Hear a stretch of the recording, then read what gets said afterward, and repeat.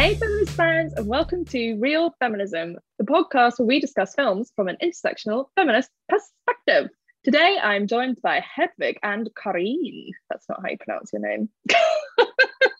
It's fine. Don't worry. For the record of the podcast, how do you pronounce your name, Karin? Karin.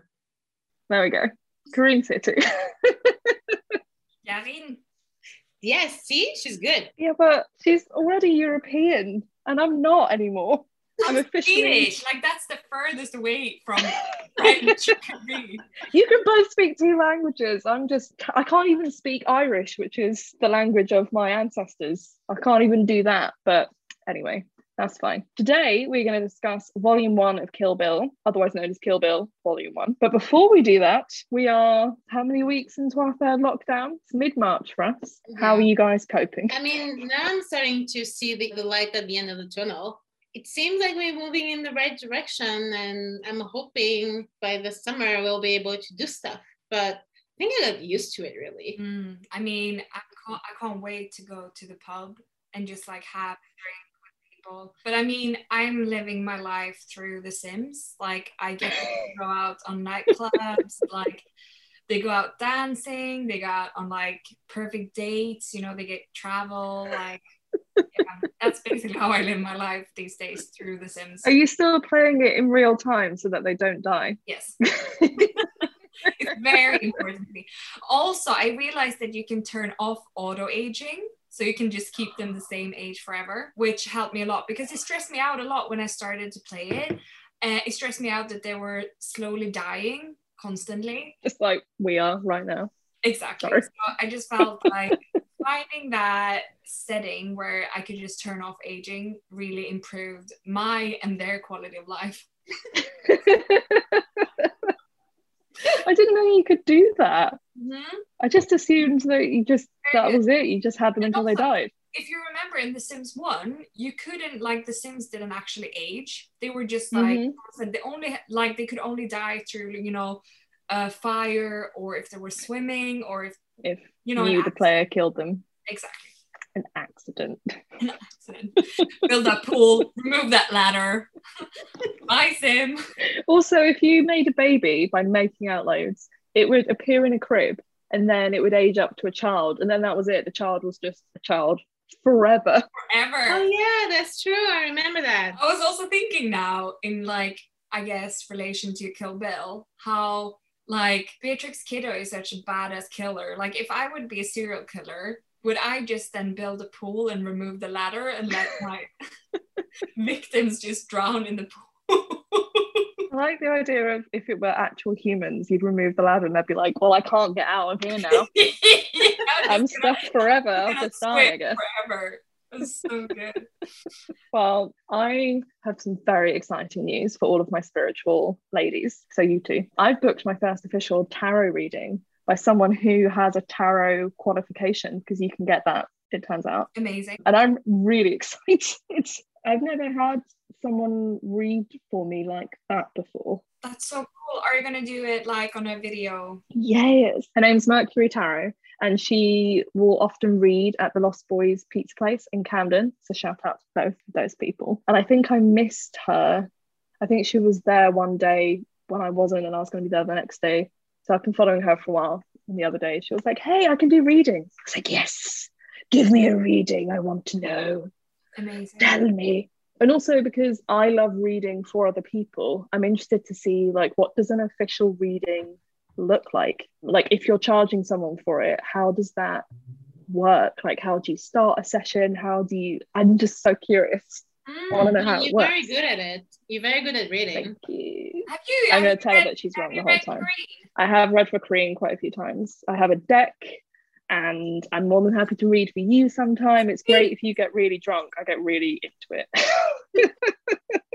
Cool. Shall we dive into talking about Kill Bill? Yes. A little bit of background for you all. Kill Bill was released in 2003. I think Volume 2 came out in 2004. For our listeners who don't know, Kill Bill was meant to be one film that was then split into two because it was too long and no one was going to sit for 4 hours and watch a movie, unless you're Lee and you've just watched the Snyder cut of Justice League, which he did watch last night and is 4 hours long. Anyway, It's directed by Quentin Tarantino, obviously, and there were quite a few producers, either assistant or executive, who weren't white and who weren't men. There's a guy called Kwame Parker, who's a black man, Mitsuhisa Ishikawa, who's a Japanese man, Koko Maeda, who I think was Japanese and a woman, Katsui Morishita, who's a Japanese man, and Dee Dee Nixon, who is a woman, and Erica Steinberg. It's like a lot of people who weren't white men, which surprised me a lot. And the editor is a woman as well, Sally Menke. Menke. Get in touch, Sally, let me know. That really surprised me that it was edited by a woman. Anyway, and then the composer is by a black guy called RZA. I don't know who he is, but again, I was quite surprised because normally it's just like a white old man who does the composing. I feel like, especially music composing, is very dominated by like Hans Zimmer types, you know? John Williams. Yeah, exactly. Continue. So I was quite shocked about that. That was nice. Just to say, the composer of the soundtrack is a member of the Wu-Tang Clan. So it's actually like yeah, the RZA. Yeah, that's what she meant. RZA. Oh my god. This is very white. Look, I'm sorry. It is the whitest thing I've ever said. I don't know who the RZA is. I'm so sorry. I know of Wu-Tang Clan. I'm so glad you pointed that out, Corinne. Thank you. Oh. I thought it was important to point out that it's not some random black man who did this, but also one of the most famous rapper of all time. But it's okay. This is why you can't just have white people doing a podcast, because they're just fucking idiots. It's like, I've never heard that man. Great that he got to be in a film. Good for him. Okay. Anyway, so right, Kill Bill is a story about a woman called Beatrix Kiddo, otherwise known as the bride, for the entirety of the first film, and she is brutally beaten by a group of assassins and is shot in the head by someone who anyway, we'll get on to that. She's shot in the head by a guy called Bill, and she's sort of left for dead at the altar of her wedding. Her husband's killed. She's pregnant at the time. She's in a coma for 4 years, wakes up, finds her baby gone, and decides to seek revenge and kill everyone who was involved on that day. So that's what she does. The film is about her tracking down and killing these assassins. And we have a lot of people in this film who aren't white or men, which is really nice. We obviously have the bride, Kiddo, played by Uma Thurman. We have Ellie Driver, Sophie Fatale. Fatale.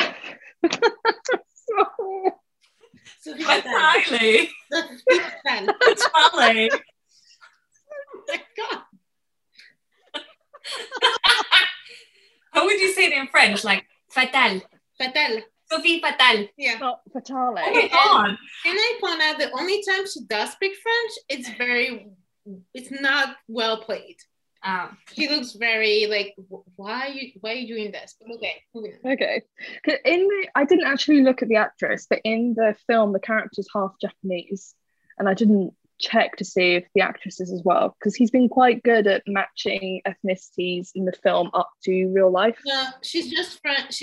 I think she's just French, but she's fluent in Japanese for sure. Okay, because apparently Lucy Liu wasn't originally going to play Oronishi, and then he saw her in a film and decided it had to be her and changed the character to be like a Chinese American Japanese person so that she could play it, which I thought was quite interesting. And then we have Vanita Green, who's Copperhead. She's the first of our victims in the film. We have Gogo Yubari, who's like a young schoolgirl type.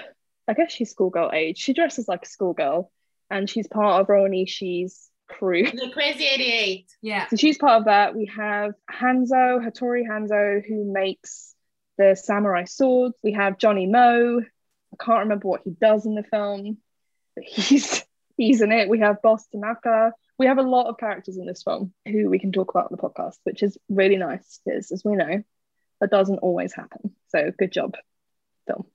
And it passes both the female and intersectional Bechdel tests as well. I was wondering about this because At what point does two women talk about something other than the men? I guess with Vernita Green, she's like, how you been? Uh, Like they have a conversation. I mean, it's not really a conversation because they want to kill each other, but it's, I guess it's conversational. It's like, yes. you're not going to kill me in front of my child. No, I'm not going to kill you in front of your child. That's basically it. I think that's Thank you. I was thinking about what scene it was, and now you're right. This is the scene, because every other scene after this is either talking about Bill or it's either talking about about a man. So it's not. I was wondering what time it was at this point. Yeah. Do Oren and Beatrix speak to each other a bit, but it's not really conversation. Yeah, because they had those lines where Oronishi is like silly Caucasian girl likes to play with samurai swords. Oh yeah. So they have some like back and forth. But I think the first line that's spoken in the film is "Come on, bitch, bring it on," which is, I can't remember which one says it, but it's during the fight with Vernita Green and Kiddo. And then I have to say, once I've realised it's passes the test, I then stop paying attention to whether there are any other interactions in the film.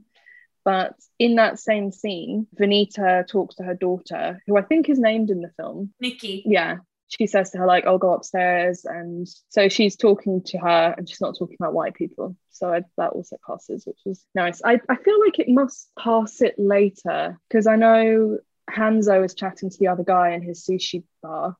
But also, I don't know whether they're... Don't they talk to each other as well? Yeah. Oh yeah, because they're calling that guy Charlie Brown. And then the whole scene with like Lucy Liu and the other Yakuza people. Yeah, okay. So it's not just that one tiny bit, it's throughout the film. That's nice. Where do we start with talking about this film? I have so many notes. I don't have that many notes. Like I have Tarantino sexist ? Ooh. I also have is Kill Bill feminist ? So you wrote like a reading, like a book club's question list that you'd have at the back of the book to like ponder. But I was thinking about this whole thing with, I guess, just going back to the director, Tarantino, I was just thinking about his other films and how, like, usually the women are so fucking beat up. Like, they're so bruised and, like, just beat up. But then I'm like, it's also the men. Like, everyone is it's just really grimy, like all his films, obviously. But then I was also thinking about that whole thing that came out about him in 2019. When Uma Thurman came out and spoke about her experience recording Kill Bill and how he had wanted to do this strangling scene with her, in the face. And then the same thing happened during Inglourious Bastards with Diane Kruger. I think that's yes.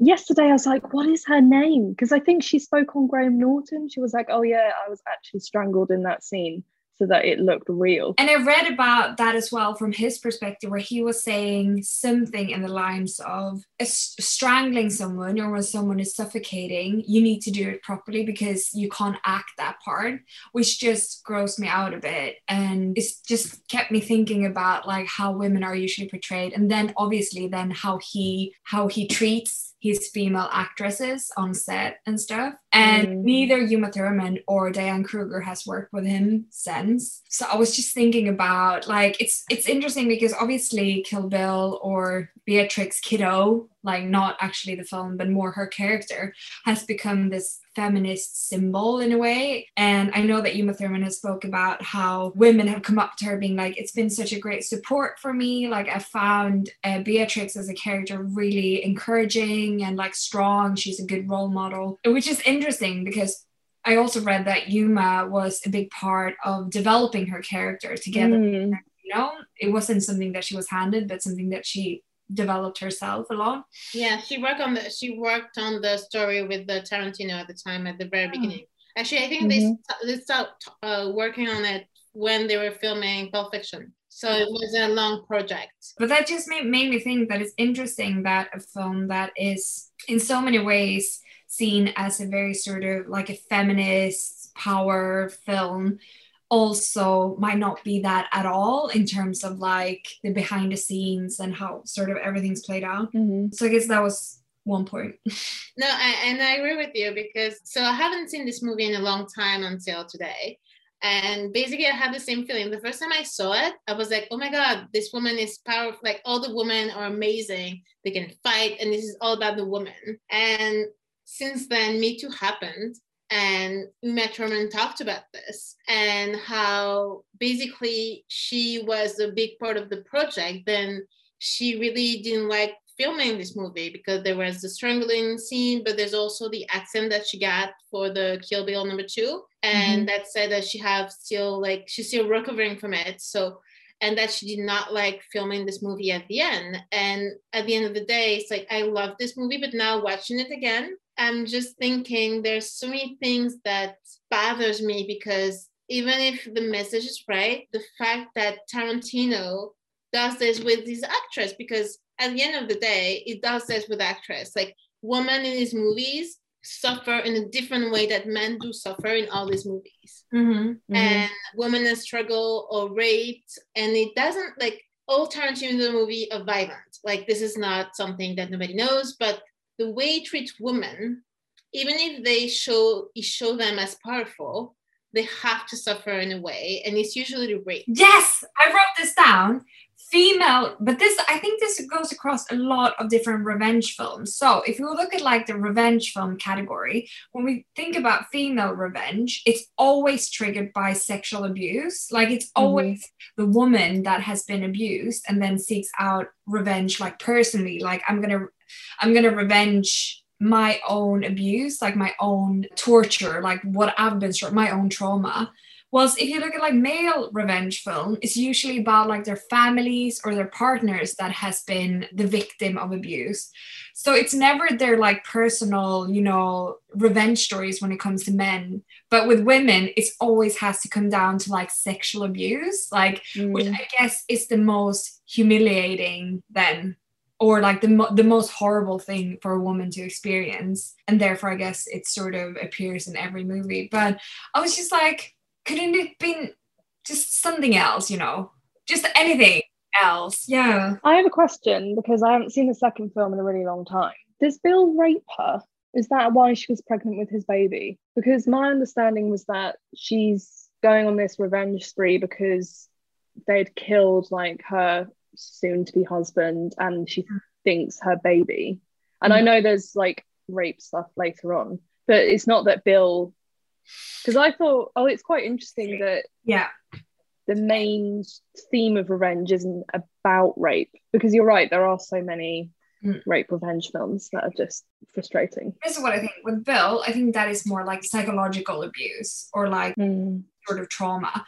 But yeah, okay, so I think Kill Bill differs from, I guess, more classical sort of revenge films with a female lead. But even in Kill Bill, we have the rape revenge in terms of when she's in coma and this fucking Buck guy obviously rapes her, and that is like her first victim. So you still have that like rape revenge story weaved into the film. And I don't know if you necessarily would have needed that. That's what I'm thinking, because even if it's not why she's getting revenge, I think and that's not just Tarantino, that's in a lot of movies. Like, a woman have to suffer through sexual assault to be strong and to it has to be part of the narrative, which is that, I mean, the fact that the nurse actually raped her, it has no use to the story. No. Like, it could have like just take this out, but it did put it in there. And that's my part. I'm just like, okay, that was not necessary, but it's in a lot of movies that you have powerful women who being either sexually assaulted or either like abused in a way that this is how they became strong, and this is how we explain how they became what they are today. Exactly. It wasn't enough that she was fucking shot in the head. Yeah. Like, they had to rape her as well. Like, yeah, I don't know. Yeah, rewatching it yesterday, I was like, this doesn't need to be in here. It doesn't add anything to the film. There's a tiny part of me that's satisfied when she realizes what Buck's done and then like smashes his head with the door, but she was doing that anyway to get information from him to find out who Bill was. This arc actually in the movie for me was not necessary, and I don't think it was treated in a very good way, in a way. Like, I don't think it was, I mean, there's movies about this, like about nurse raping women in comas, and I think it was very well done. But this was just like another violent scene in the movie. I agree. I have to say the bit during the anime sequence when Oronishi like sees her dad get killed and her mum get killed. When the mum's thrown on the bed, my first thought was like, oh no, we're about to see the mum get raped. Yeah. That's what I was expecting to happen next. And like I was like, oh thank God she just got murdered. She didn't get raped first. So I was like, I just don't know if I want to keep seeing this on screen all the time. Because I mean, this is a little bit off topic, but I rewatched all of the series of Game of Thrones ahead of the last series, so like a couple of years ago now, and rewatching it and knowing, like, having evolved so much more as a person from when I'd seen it first, I was like, man, every woman in this film is either raped or is like threatened with it. I mean, I think it was after season 5. I think it was after Cinta. Yeah, that fucking horrible scene. When she get raped, I was like, I think I'm done with this show. Yeah. Like if one more woman get raped in this show, I'm done. Yeah. Because every woman go through this, and it's like it's like a thing. Yeah, but it's also like what annoys me as well. I think also with Kill Bill and a lot of these sort of rape revenge films is that is the ritual for them to become strong. Like they have to go through sexual abuse to become strong. And I'm like, that can't be, no, that's just such an easy way of going, like that the sexual abuse would trigger something that will make you like want to I don't know. I feel like it's just such a cheap way of doing it. It's so one note because obviously, you know, survivors of rape and sexual assault, some of them may well go on to be like, it might have made them stronger in air quotes, but a lot of women wouldn't be like that. Like people would react to that situation in so many different ways, and like every time it's not going to be the case that, I mean, if it were every time that women were then going out and seeking revenge, like there'd be a lot less men left on the planet. Yeah, but also I'm thinking the same thing with like men. I mean, referring back to Game of Thrones again, I think Sansa in one of the later seasons, she says something in lines with, I wouldn't be the person I am without Ramsay or Littlefinger, where she's basically almost thanking one of her like abusers for being the person she is. And it's just like, I feel like it's a narrative that, you know, wants to portray women as obviously coming out stronger after an abuse, but it's also the trigger of becoming this strong leader, which I'm like, men never has to go through that. Like they get like weapon training when they're kids and they're like, I want to be a king. Yay, you can be a king. Like that's the only thing that happens. But a woman has to get fucking raped to be like, I think I can be queen, you know? It's just not. Yeah, because also like again sticking with Game of Thrones, like so if you look at like Sansa and then Robb Stark, they both had the same sort of experience of trauma of like Sansa is like dragged away from her home, has to go to the capital, and then both of them end up losing their home, and Robb is just like, oh, I'm just going to join this army and I'm going to be really strong and need this, and he's allowed these moments of weakness where he's unsure of if he's doing the right thing, but they both start out at the same place. I know obviously he dies a lot sooner than she does, and there's a lot that goes on in Game of Thrones, but he was just able to be like a warrior who leads an army without needing, and like he experiences his dad dying and he experiences all of the same stuff that she does, but doesn't have to go through being raped to then be a strong character. Exactly. It is yeah. When Beatrix in Kill Bill realizes that she's been raped, it's glorifying sexual abuse. Like that is what it was. It's like something that it's basically using it as a tool to get like an emotional reaction from the audience, which I just feel like it's not necessary and it's a cheap trick. Like it's because also I just feel like traumatizing the lives of a character, I mean, obviously that will be reflected in your audience and in your viewer. And I feel like it's just so unnecessary. Why?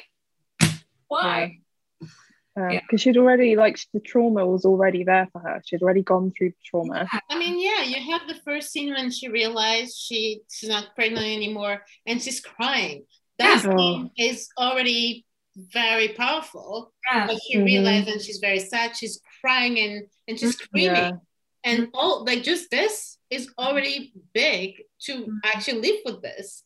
So the rape by the nurse is not necessary, and also not just the nurse, but all the people who paid for it. So exactly, I feel like a lot of the times in films, they would justify saying, but men get abused like physically as well. Like if you look at Tarantino's films, for example, obviously everyone gets abused physically, but I just don't think you can put like physical abuse on the same scale as sexual abuse, because it's such a different kind of abuse. Like one of them is like basically invading your own body, and one of them is just like beating you up a bit. You know what I mean? Like I feel like I think it's more personal too.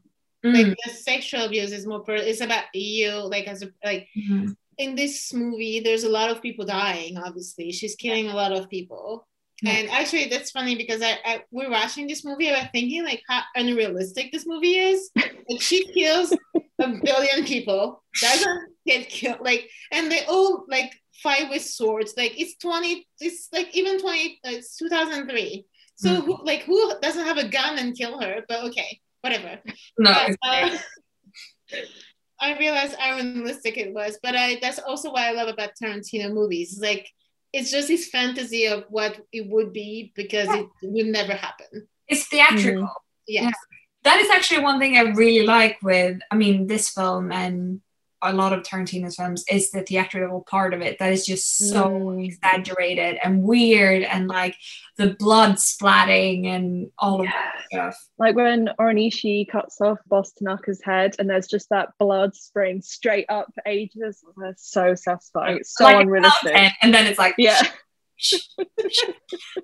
so good. And so this part of the movie when Lucy Liu is doing this, like making sure she's the boss, is like my favorite part of the movie. And I think that's when I can say the movie is a feminist movie in a way, because it's just like she's just like, I'm the boss, shut the fuck up and I'll do whatever I want. And she's the boss, and she doesn't have to prove it anyway. She's like, I'm gonna kill you if you don't listen to me. And that's the part I'm like, yeah, okay, women have power in this movie, so that's good. Just after she cuts off that guy's head, you see Sophie and Gogo both like smirking and like, oh yeah, they're like, yeah, our lady boss just killed that man for being a dick to her. I wonder if, like I think it's something about as well Beatrix fighting her sort of female peers that I'm just like, why? You would be such a good squad together. Like, why did you try to kill her in the first place? And like, why? It would be so much better if like it was a male squad and then you were all like rallying up, killing all the fucking men together. Like, it would be so good. It's such a waste of like cool women as well. Like, just killing them off. Like, Renita is such a cool character. Oronishi is such a cool like there's just such cool characters, and I'm like, such a waste. I know, but this is what bothers me, is that at the end of the day, I think Bill put them against each other, and that's I was rewatching this movie. I was like, they should be together. Like, why this guy is a boss of them? Like, you should like say fuck him, and we all so amazing. We should all be together. And it's like, because the first like Kill Bill 1, basically you kind of like Lucy Liu because she looks cool. She's like the boss. Amazing. And she had this horrific childhood. And you're just like, yeah, she's cool. And then she dies and you're like, okay. So that was a cool character that dies. And you don't, but at the end of the day, they're all bad people. So it's kind of like, I was watching this movie and I was like, I don't know if I feel empathy for any of them because they're just killers. So should we glorify this too? I don't know. It's really feeling. Yeah. I did find, because obviously you don't see Bill's face at all in the film, but he does interact with, you see like him try and kill Beatrix. And then he talks to Ellie Driver and he talks to Sophie Fatale as well. And the way he talks to them feels so sinister and controlling, and he's saying like, I love you and you're special, and I can't remember the exact words, but when the camera's focused on Sophie's face and his hand is on her shoulder, I was like, oh god, so creepy. There's obviously a lot of power that he has over these women that's come from an abusive place. Like I think the first thing I wrote down was like, this feels like almost not even an over exaggeration of domestic violence, because for some women it does get to the point of Beatrix and what she goes through, maybe not with it being all of those people and it being at an altar. There's so much of that like emotional manipulation with him as well, like the way he spoke to Ellie, and he like, because when he calls her and says don't kill Beatrix, she's like, what the fuck, we don't owe her anything, and he's like, we're not going to be the kind of people who kill her in her sleep. I was like, but surely you sent her, right?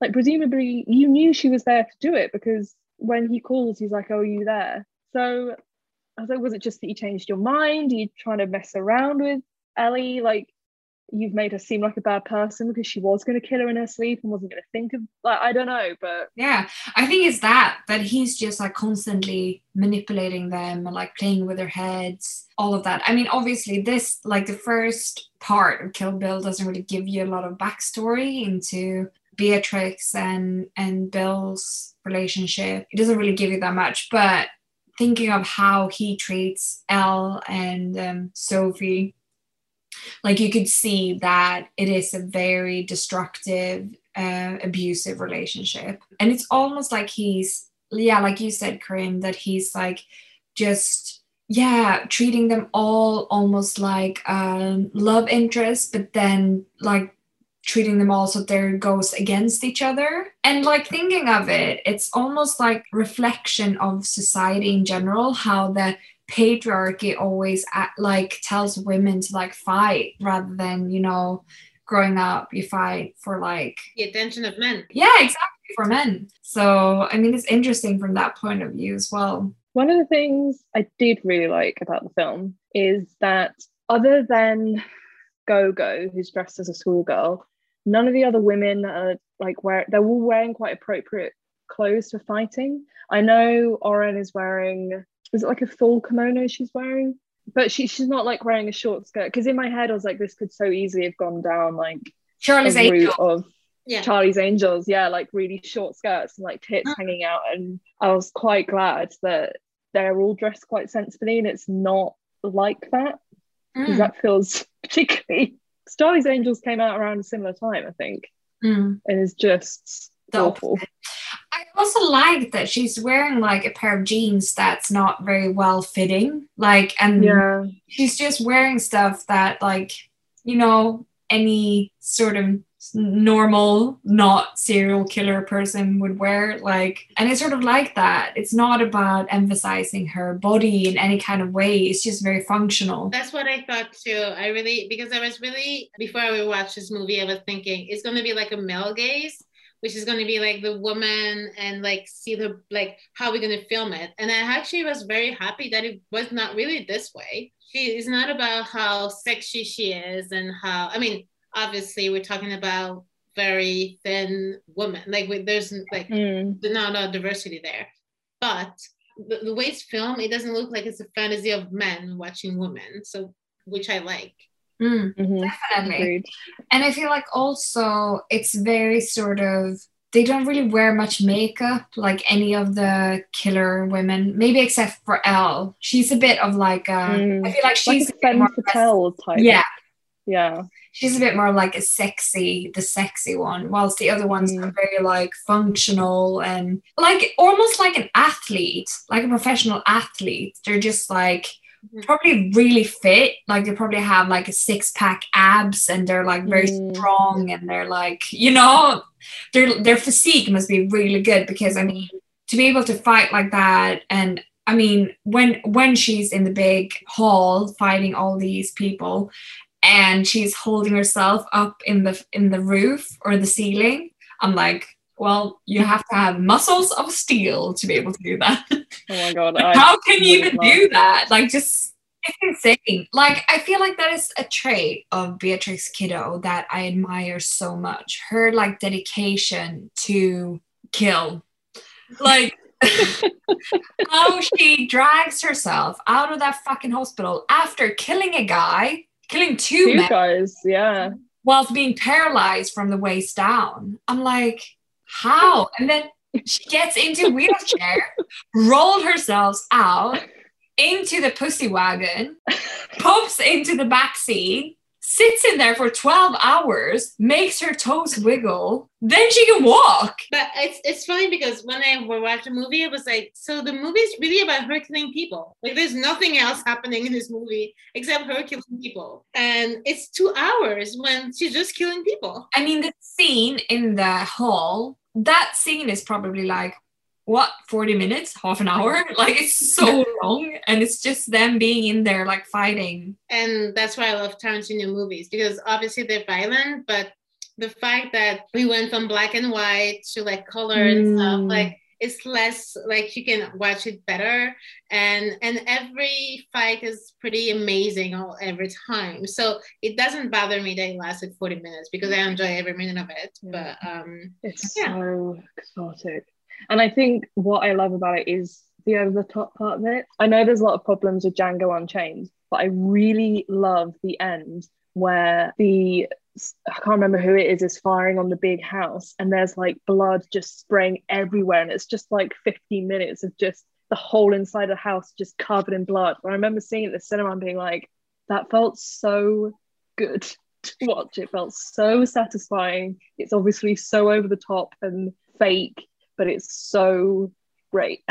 It's funny because this is one of the few movies from him that I didn't like.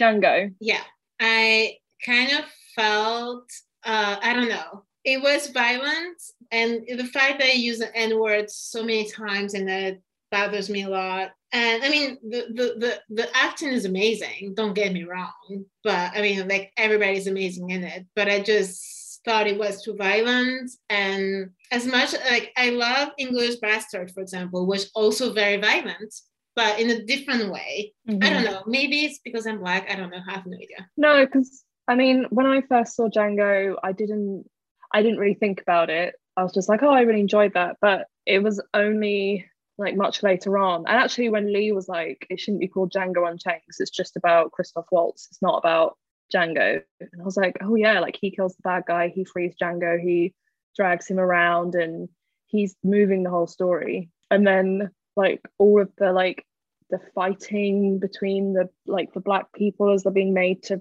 like, it's really brutal, and it's not like a comedy violence way, like the head being cut off the Yakuza guy. It's just satisfying and kind of funny. It's just horrible, and it's really hard to watch, and it's too. I think it was the first time, like it was hard for me to watch it. The scene, for example, I think where there's like black men being like eaten by dogs, I think at some point. Yeah. I just couldn't watch this. I was like, I don't need to see this in my life. I'm good. So I was like, nope. But to be fair, if I look at all the Tarantino movies, my favorite ones are not the ones that are more violent. Like Kill Bill is obviously very violent. I love this one, but my favorite one is like Jackie Brown, which I think is not that violent. But yeah, I Django Unchained was too much for me. So yeah, those violent bits I don't like. The only bit of Once Upon a Time in Hollywood I like was all the violence at the end, but only because I just found it so. I don't know if either of you have seen it. I just found it, because again, Lee and I were talking about it last night, and he was like, it's so brutal. Like, I just found that violent, because even though it's not comedy violence in the way that all this stuff in Kill Bill is, like the spraying blood and stuff. Like you see a woman's face getting mashed in. But I think the context around it I found so funny, that like Brad Pitt was on acid and he's a stunt man, and they've come into someone's home thinking we're going to kill people and we're doing this for reasons that they think are right. And I'm like, oh, you've just walked in on a stunt man who's going to beat you up. Like, he knows what he's doing. Oh my God. I just found it so funny. And obviously he thinks it's this, like, am I tripping? And then the whole scene where Leonardo DiCaprio gets out that fucking flamethrower, I was like, this is amazing. Oh my God. That was all I liked. I don't know. I think we see so many real clips of Black people being killed that, like, seeing it in a film is like, this isn't a comedy fantasy. This happens. But I mean, the thing is, Tarantino always said, like, when he did Inglourious Bastard, when he did Django Unchained, that it was like, it's fantasy what would happen, because I mean, Inglourious Bastard never, like, it's not a true story, but it's like the fantasy if you could kill Hitler, this is why I would like imagine it. So that's a different thing. And I don't know, I thought Django Unchained was different because it wasn't like a comedy for me. Yeah. I didn't see it this way, but I don't know. I mean, it's a good movie. I just did not enjoy watching it. Like, it was just not fun for me to watch it. But No. But to come back to Tarantino, because I mean, Kill Bill, obviously there is the movie that we liked, but there's also like we talked at the beginning, the fact that the filming was not a very good environment for some of the actresses, especially. So it's always, I'm always thinking, because I used to love this movie until I heard this. I mean, I still love this movie, but I'm just like, oh, I don't know how I feel when Tarantino says that I had to strangle her because she wouldn't react the same way. Yeah. I'm like, but do I want to make people suffer to make a good movie? I'm not sure, especially women. It seems to be always women suffering. Yeah, I think that's what's concerning, is like he's putting his film above people's well-being and people's health. Like, he's like, I just want it to look realistic, and that shouldn't be, you shouldn't be putting that above. Because I think, again, Lee and I were talking about this last night, the crash that she was in, Lee did some research for me because I'm really bad at doing my research. He said that she'd crashed because she was driving and was looking to the side at the camera, and they said, don't worry, there's nothing in the way, just drive straight. And again, I was like, why would you make her actually drive on a road? You don't need to do that. I know you want it to look realistic, but why would you risk someone crashing and seriously hurting themselves? And also, she asked for stunt double. She asked for it and they said no. Oh, really? She asked to be replaced and they said no. And then when she had the accident, basically what happened is she said, I want to see the footage. And they told her no until she signed something to say she wouldn't do anything if she could see the footage. And she only talked about it when the Epstein scandal happened, because she couldn't talk about it before. And I don't know how much power as a woman on set you'd feel you'd have if you're, because I don't know where Lee had found this, and I can't remember whether it was that Uma Thurman had said it was her idea to do the strangling, or whether Quentin had said it was her idea. But I was like, even if she had said, oh, I think it would be really cool to do this, like, as the director helming this film, you should not have let that happen.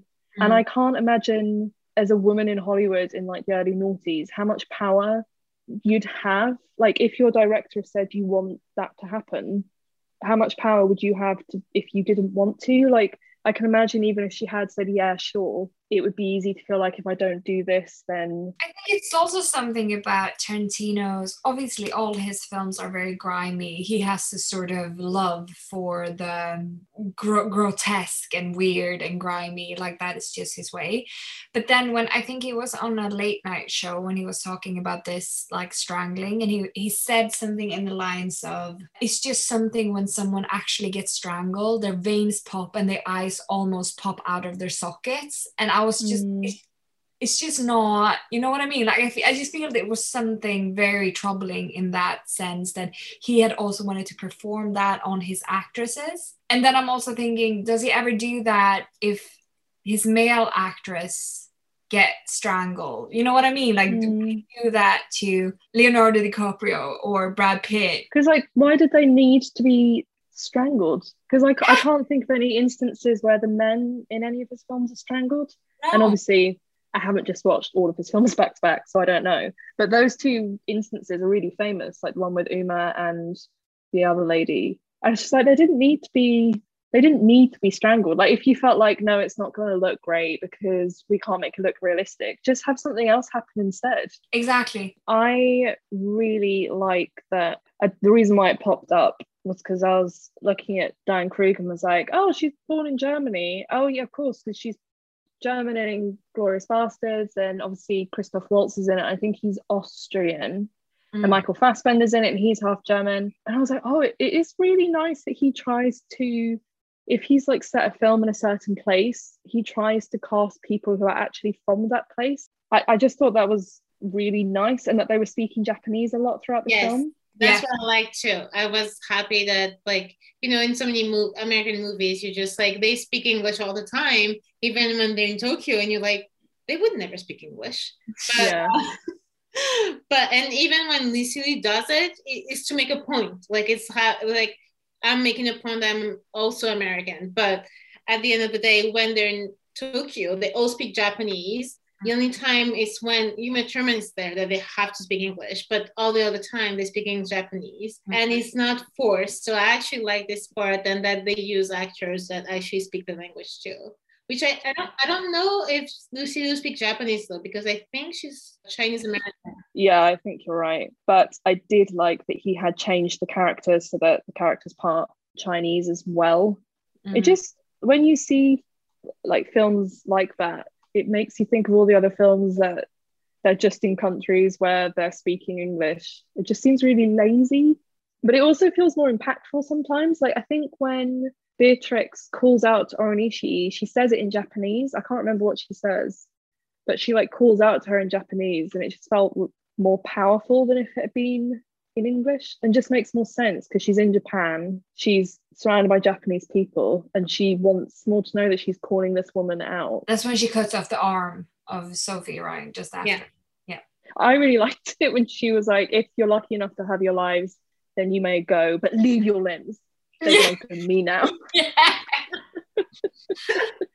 Such a fucking weirdo. Like, I know. Also, the use of like music in that scene is so good with the band, like.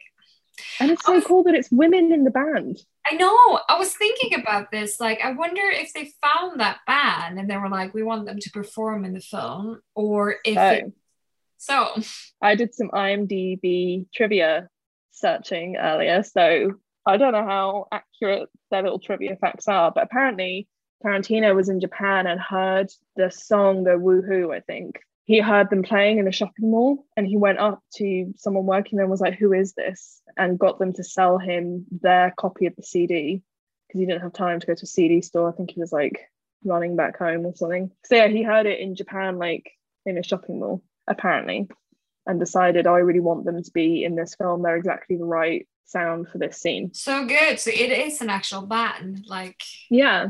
There's well, I guess their songs would be on Spotify anyway, because it would be part of the soundtrack. But yeah, they're on Spotify. I think they're called like the 5, 6, 7, 8s. Yeah, I mean, the soundtrack of this movie is amazing.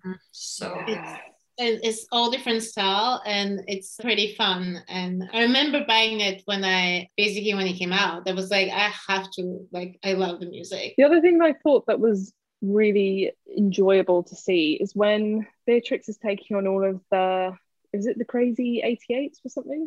They all run at her screaming, and she's just stood there really calm, really confident and quiet, and then just kills them all. And it felt really satisfying to just see her being this like calmly confident woman killing all of these screaming men. Did we want to say anything about Gogo? Because she is dressed like a schoolgirl, and there's a scene where she's like really giggly and is talking to that guy and is like, do you want to have sex with me? And then she stabs him with her sword and is like, now I'm penetrating you. I was like, oh. I feel like this man might have been trapped a little bit there. I don't know, because you don't see any lead up, so you don't know whether he was being really creepy and pervy or whether he was just at the bar and she was like, do you want to have sex with me? Haha. Fuck you. Stab you in the stomach. I was thinking about that, because once again, like, I think it's throughout the whole film, and like the violence is sort of the main drive, is some sort of like either sex or sexual abuse. Like, I just feel like it would have been if she would have been crazy, she would have been just said hi and then stabbed him in the gut. You know what I mean? Yeah. Like, it doesn't need that, like, of her being like, you want to fuck me or whatever. And I don't know, I just felt that was also unnecessary, that it has to have, like, you have to have that undertones of like sex or I don't know, because she was like, I think in the like when Beatrix, she's narrating all the descriptions of the characters, and when she's doing Go-Go's, I think she says something like, she's absolutely insane, or like she's crazy. And I think she says what she lacks in maturity, she has it in craziness or something like this. Yeah, exactly. And then you would, like, I don't know, you don't need that. Do you want to have sex with me? And then I penetrated you now. Haha. Like, I just felt like it was just so cheap and not necessary. But what I do like when she's fighting Uma Thurman, and the way they fight is actually pretty fun and entertaining, and not at all like you can see the crazy in her, and not like the sexy schoolgirl kind of thing happening. So I like the character, and I thought it was very fun. And you scared of her, like you actually scared of her, like she's crazy. She is crazy. Yeah. I think I liked that she was dressed as a schoolgirl, because it felt like a nice juxtaposition of she's dressed like what is a fantasy for some men, like the schoolgirl, but she's lethal as well. And I felt similarly when Elle dresses up as a nurse. I was like, oh, for a lot of men, this would be like a sexy role play moment, but she's there to kill someone and she's deadly. So I liked that, like, not all of the characters had to be like that, but you had some in there who are like, it almost felt like a trick for men watching it, like, oh yeah, cool. Not that all men would be interested in someone looking like a schoolgirl, obviously. There is that because I think when she's facing off with Beatrix, I can't remember what she says, but she starts giggling, and it's a really like high-pitched girly schoolgirl giggle, and because she's about to try and kill Beatrix, it felt really sinister. I was like, oh yeah, she's absolutely insane, like But I like that she was part of the Oranishi army. Like she's like the first bodyguard, and like the second in command is Sophie Fatal, and she's like, this is an army of women, and they're on the top. So even if as she trusts her so much that she's like, as much as crazy she is, she's like, yeah, that's the one who's protecting me. And she's loyal to her too. Beatrix even says, like, you don't have to fight me, like my issue is with your boss, not with you, you can go. And she's like, no, I'm gonna kill you. No. No. Going back to what you're saying about sex, I thought it was, okay, so during Oronishi's and the anime sequence of why she ended up being the head of the Yakuza, firstly, I think I noted down, like, this film has so much trauma in it, because not only do her parents get murdered, they get murdered in front of her. And not only that, but she sees the light leaving her dad's eyes as he dies, and is then under the bed when her mum gets killed. And then when she exacts revenge on the guy responsible, Beatrix says something like, luckily for her, he was a paedophile. Yeah. And I was like, I guess that allowed her access to his bedroom. But again, it was like that sexual undertone of her having to like seduce him and be sexy to just then kill him. I felt that I draw a parallel to Game of Thrones with that as well. When Arya, when she kills the, I can't remember who it is she kills, but yes, the guy in like Walder Frey, I think. Yeah. With the pie, she's giving him a pie, and then he like gropes her bum. About that one, I'm thinking about one when she's in. When she's dressed up as like a little blonde girl, or she has like a little blonde girl, and she goes into like it's like a pedophile. She's in a brothel, yeah. A brothel, she's in a brothel, yeah. Yeah, and he wants like young girls. Mm-hmm. Yeah, exactly. It's a lot of parallels with this in Game of Thrones, but I think it's once again it's that thing about like using like the most disgusting thing that could happen to a human being, like. And then that becomes their strength and their advantage. They're like, fuck you, I'm going to kill you now. Bye. And I think, and like you say, it's not just Game of Thrones in this movie. It's like in many action movie, a woman, like the ultimate thing that the worst thing that could happen to a woman is sexual assault. Exactly. And because of this, she becomes stronger after this. Like, she, in order to be strong, she has to live through this. But also, I guess with this, the whole sort of him being a pedophile and that was her only access, like she has to put her through that kind of trauma, like being traumatized by this experience to be able to get to him and kill him, rather than like I feel like if it was from a male perspective, it would have been like he sneaked into his room by night and slit his throat, something like that. Or maybe not that, because that would have been, maybe because he would have fought him when he was a grown man. Mm-hmm. Like it wouldn't been in any kind of sexual situation. Yeah. They wouldn't have said, luckily for him, he was a pedophile. Like that kind of narrative wouldn't have existed if the main, like if her, she's not the main character, but if Oren was a man, I think it would have been like, when he became 22 years old and had trained for 10 years in the sword, arts of sword, he barged into Tanaka's bedroom, faced him, sword up. Yeah, you know. Yeah. Basically how it would have gone. Yeah, you're right. But okay, so my question is, why do you think we still have this?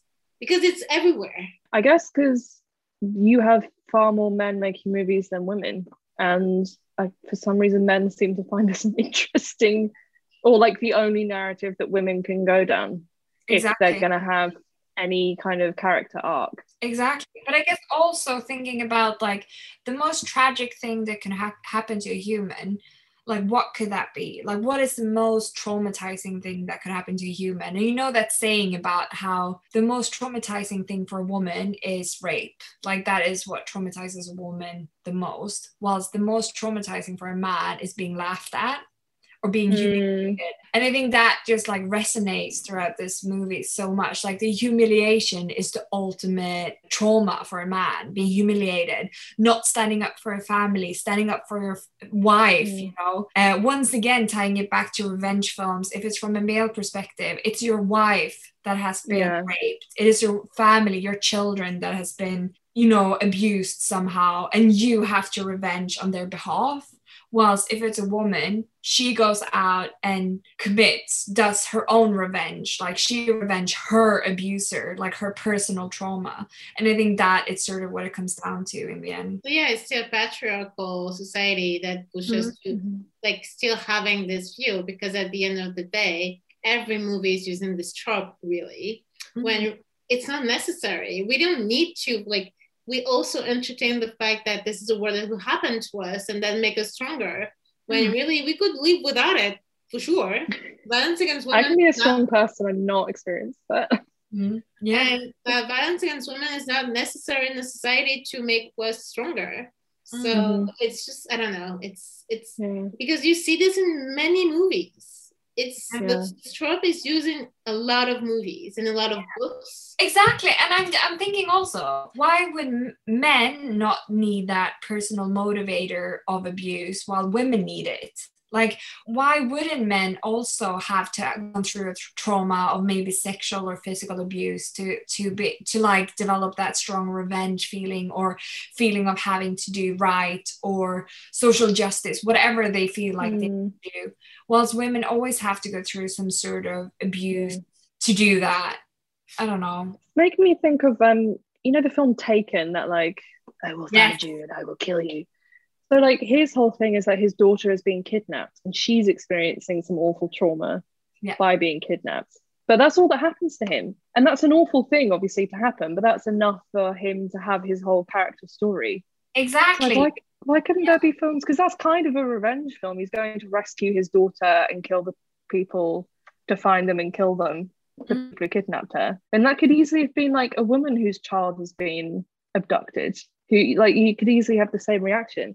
And as you were saying earlier, Corinne, with Beatrix, like the trauma for her, like when she wakes up and like grabs her stomach and realizes she's not pregnant anymore, that's such an awful moment for her, like to see her realize, but I'm not pregnant, I've lost my baby, oh my God, like that's awful. You don't need anything else on top of that. That's already awful. So that's my problem with this movie, because this movie was called a feminist movie because it was putting women on top and everything.